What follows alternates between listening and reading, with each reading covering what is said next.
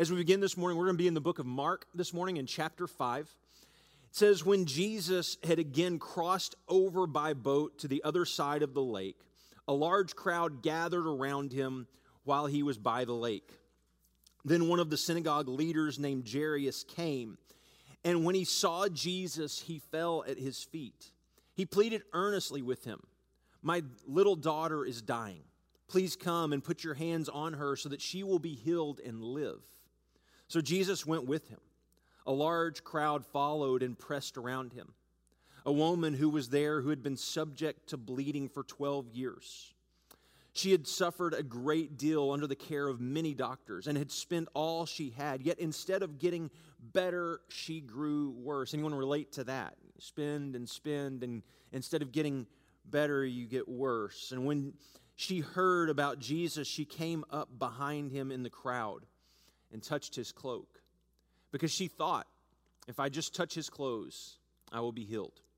Immediately, her bleeding stopped, and she felt in her body that she had been freed from her suffering.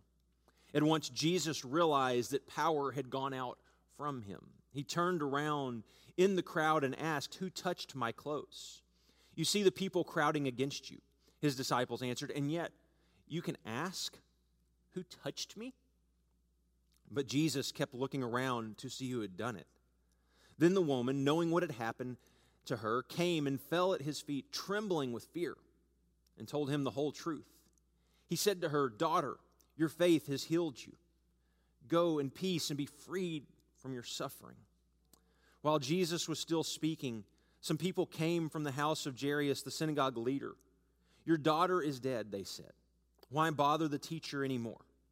Overhearing what they said, Jesus told him, "Don't be afraid, just believe." He did not let anyone follow him except for Peter, James, and John, the brother of James. When they had come to the home of the synagogue leader, Jesus saw a commotion, with the people crying and wailing loudly. He went in and said to them, "Why all this commotion and wailing? The child is not dead, but asleep." But they laughed at him. And he put them all out, and he took the child's father and mother and the disciples who were with him and went in where the child was. He took her by the hand and said, "Talitha cum," which means, "Little girl, I say to you, get up." Immediately, the girl stood up and began to walk around. She was 12 years old. At this, they were completely astonished. And he gave strict orders not to let anyone know about this. And he told them to give her something to eat. So as we begin this morning, when we look at this story from Mark's Gospel in chapter 5, I want to talk a little bit about control. And not because it's Mother's Day, because I think we need to talk about control.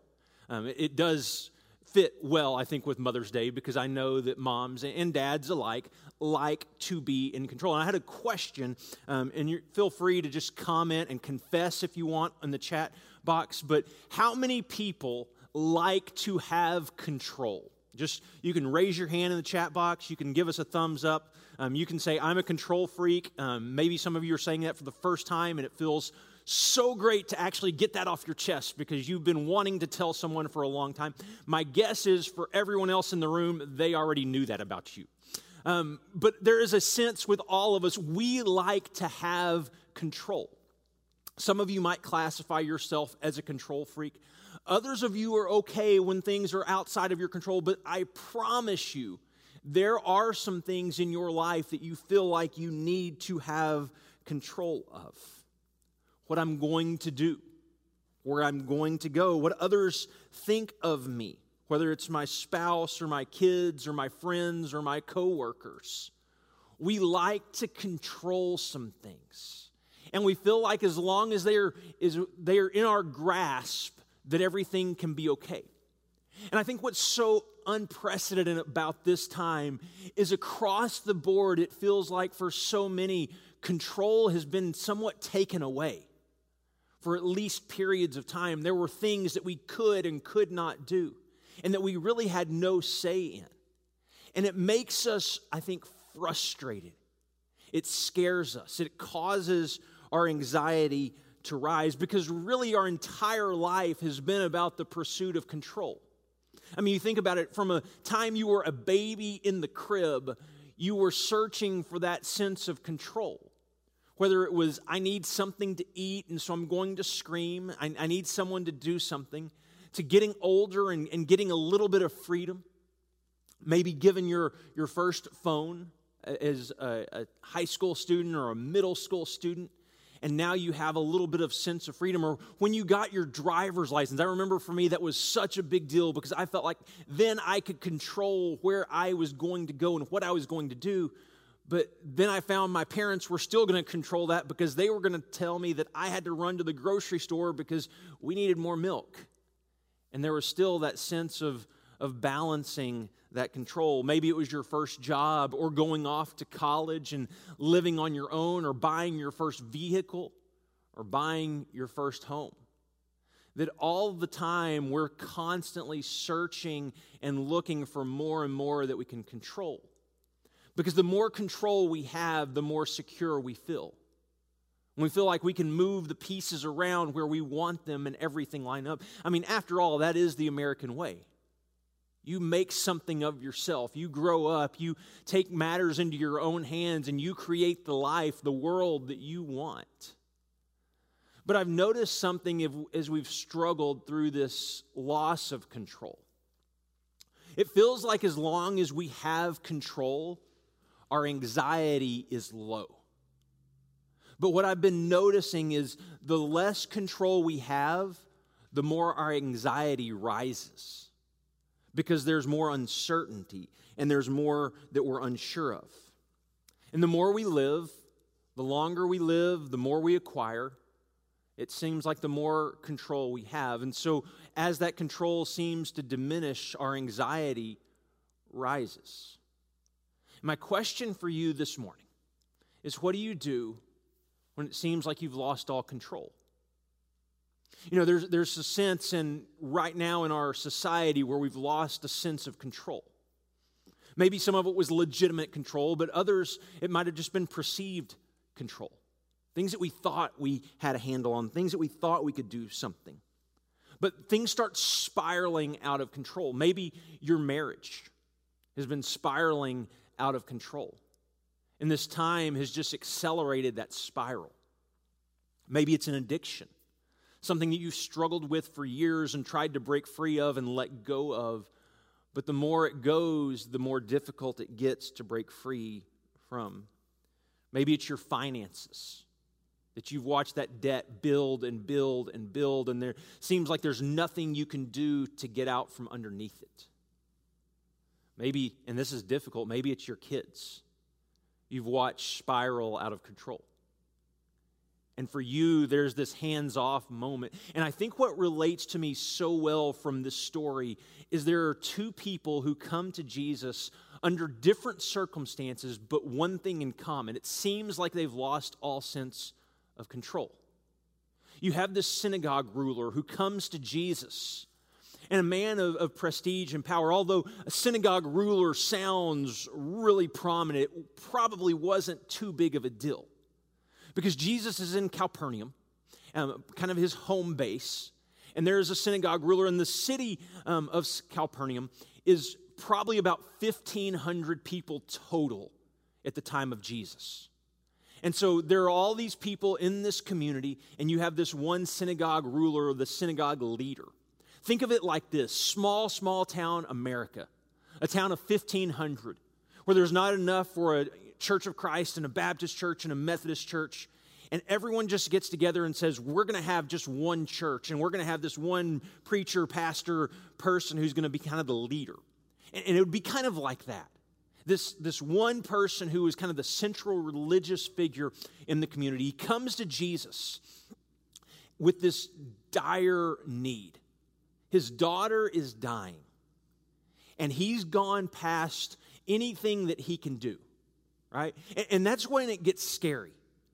When your kids are taken out of your hands, or control of your kids is taken out of your hands.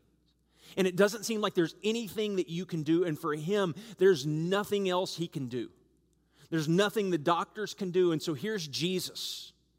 And what's really interesting about this, it seems like most of the religious leaders of this time had problems with Jesus. They were frustrated with him because of what he was doing, because of what he was teaching.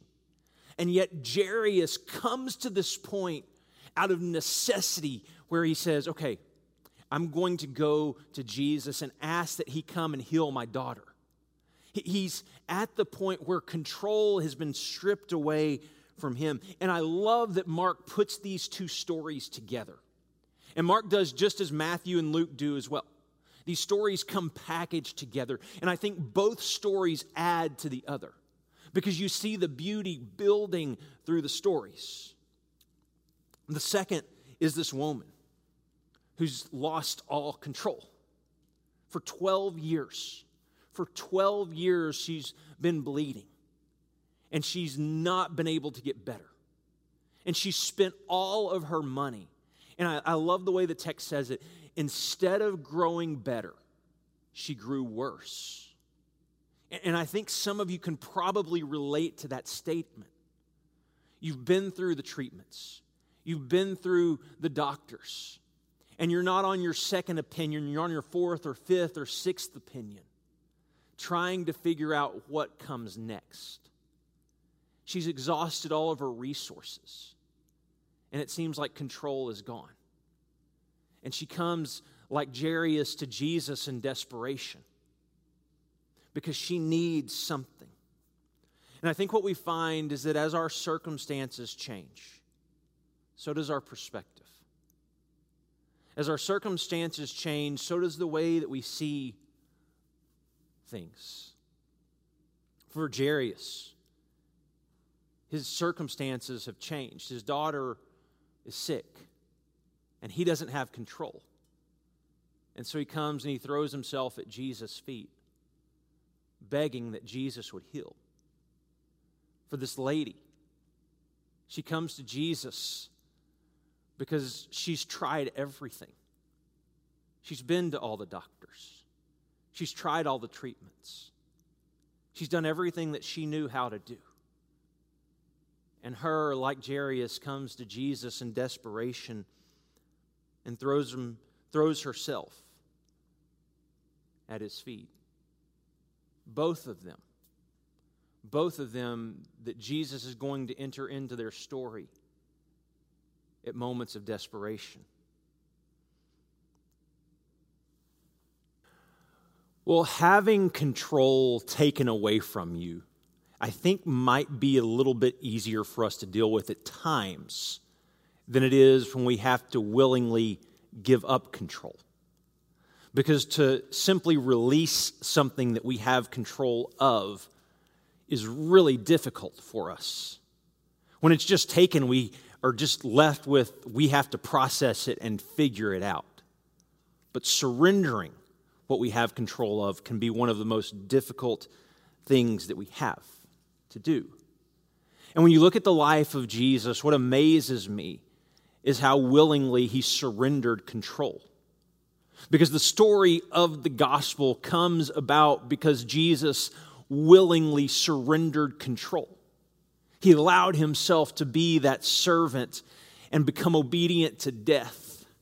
And so at the core of the gospel story is the story of death and resurrection. But Jesus willingly enters into death so that God can raise him from the dead.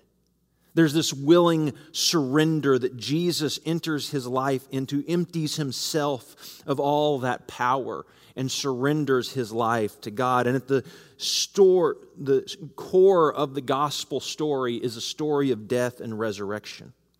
But I think what we see in this story, and is so important as we move forward, is resurrection will always saturate everything surrounding it.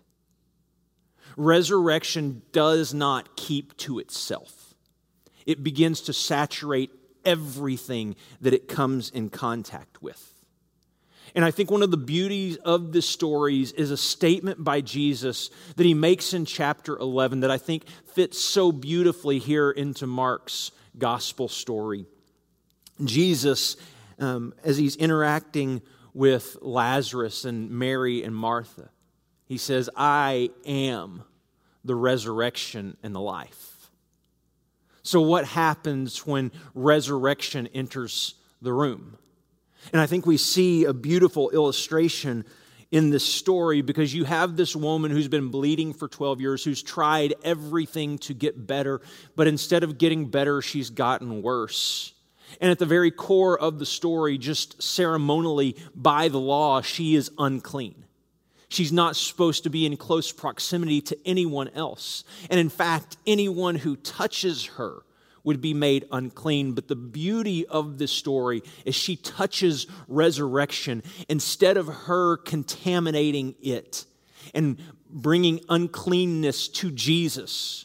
Jesus' cleanness, his purity, the resurrection saturates her. And immediately she is made clean. Immediately she is healed. Immediately she comes to life. And I think it's fascinating as Jesus encounters this woman, and this woman touches her. He notices something has happened.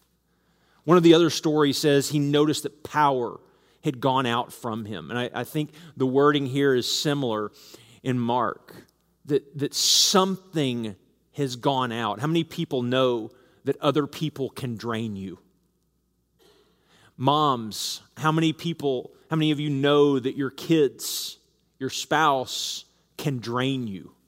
They can literally take life out of you.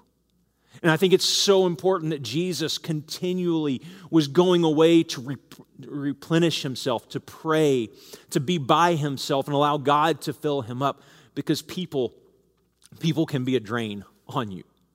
And at the end of the day, you're left thinking, I've given all I had to give.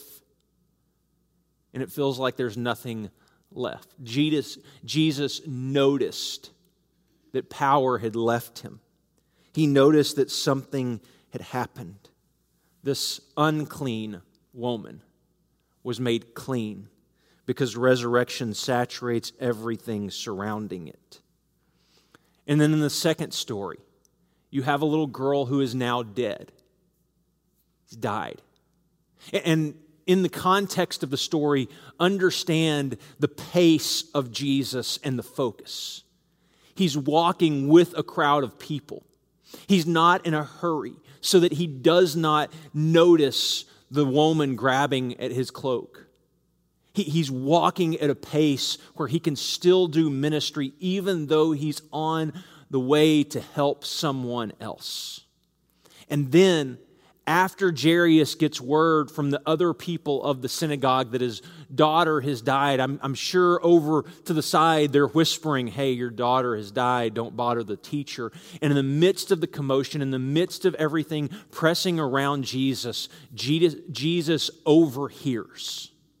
He hears what they tell him. And he says, don't be afraid, just have faith. Don't be afraid, just have faith. And they continue on to the house of Jairus. And when they arrive, the people are wailing and they're upset and they're mourning the loss of this little girl. And Jesus says, don't worry, she's not dead, she's just asleep. And then he goes inside. And there are very few places in the gospel that are left untranslated, because for most part, the gospel would have taken place in Aramaic, but it's all translated into Greek. But when Jesus says, Abba, Father, it's left in the Aramaic. And here, the same, Talitha cum. And you wonder, well, why don't they just translate that as well? Why don't they make that into the Greek? But I would imagine because that image is burned so deeply in the heads of Peter, James, and John. We were sitting in this room, and we listened to Jesus as he took her hand and he said, Talitha cum, and grab, which is basically in our modern world, little girl, it's time to get up. And she gets up. And I imagine that this cements the story in their mind. And they can remember it just like it happened yesterday. That there was this moment where all hope was lost and all control was gone. And Jesus takes her by the hand and she gets up. What do you do when control is gone? When it seems like you've lost your control?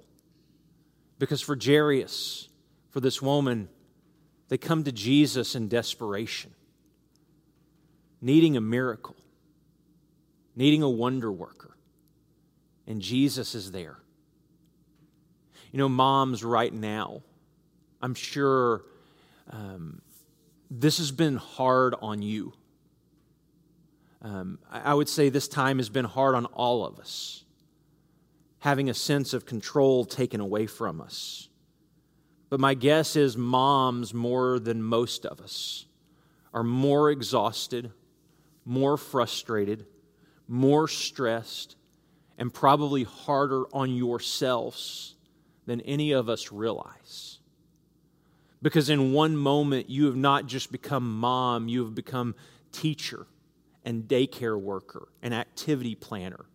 And everything has been put on your shoulders. And I hope your husbands have helped you out, but for some, for single moms, it's all put on you.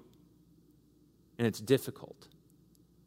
For moms whose kids have seemingly walked away from their faith, you feel this desperation, this anxiety, because control seems to be gone.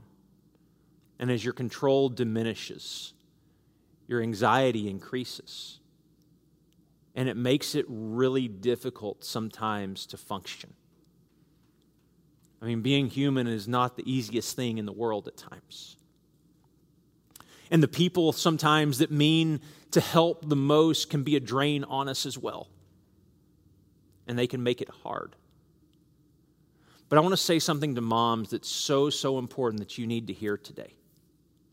Your job is not to save your children. It is to love them. You're not the savior of your child. You are the lover of your child. That is your responsibility. Because you are not capable, no matter how much you want to be, of saving your children. You are completely incapable, and it is completely outside the realm of your control. But you are capable, and it is your calling to love your kids. And you can do that better than anyone else. No matter where they are, no matter what they're going through, no matter how difficult times get. You are called to love your kids. And if you confuse your calling, you will end up failing at both. Because if you try to save them, most of the time it will relate into you trying to control them. And it will push further and further away. But if you will love them unconditionally, without question, with open arms, if you will embrace them, it will draw them closer to you. And one thing that I know from my mom, one of the things that I know from watching my wife, is we see God's love, I think, so beautifully displayed in our moms, who represent this selfless, self-sacrificing, godly spirit.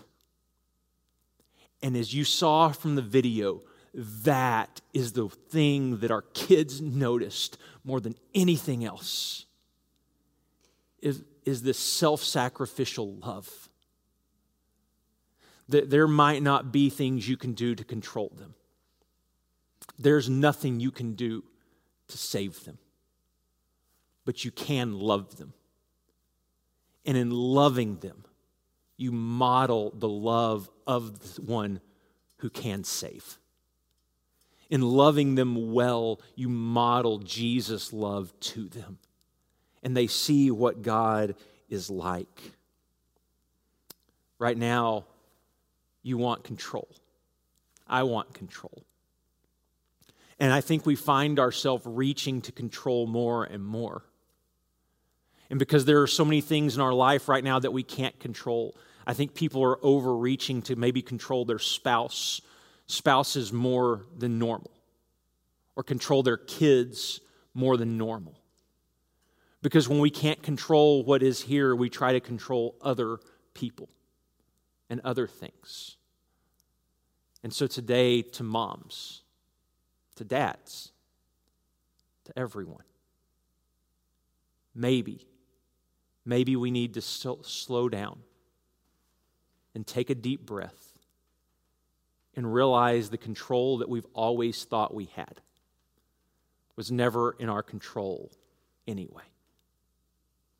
And what we're needing right now is for the one who says, I am the resurrection and the life, to walk into the room. And we need his resurrection to saturate everything surrounding it. Because people will drain you. Your kids will drain you. I can tell you there have been times when I have seen my wife, the most loving and caring person I can imagine, just say, I need people to stop touching me. I need my kids to stop crawling on me. And not because you're a bad person if you do that, but because people can drain us. People can take a lot out of us. But these people, both the woman and Jairus, they come to Jesus in desperation, with all sense of control gone. And they say simply, Jesus, we need you. My guess is this morning there are some of you who are in that place. Maybe you're a mom and this last 2 months has been draining and it's been hard. And you've tried to control and you've realized you can't. And maybe this morning is just letting go and saying, God, I need you. Maybe you've been struggling with an addiction and it's just spiraling out of control. And this morning is a morning that you say, God, I cannot do this any longer. I need you. I just need to touch the hem of your garment. I just need to touch your cloak. I just need you to take me by the hand. Or maybe it's your marriage that's been spiraling out of control. And you've lost all sense of hope that it would get better. And you've spent money on the counselors and the therapy. And instead of getting better, it's gotten worse. Maybe you relate really well to this woman because you've been going through trials and you've been walking through many doctor's offices. And instead of getting better, you've gotten worse. And I would just say to you, there is still hope. And his name is Jesus. And he offers very sincerely and plainly, come to me. Come to me with the burdens that you feel. Come to me with the loss of control. I will be here. Not only will I love you, I will save you. I will reach down out of the pit and set you on solid ground. That is our hope. That the resurrection and the life would walk into the room, and that the resurrection would saturate everything that surrounds it.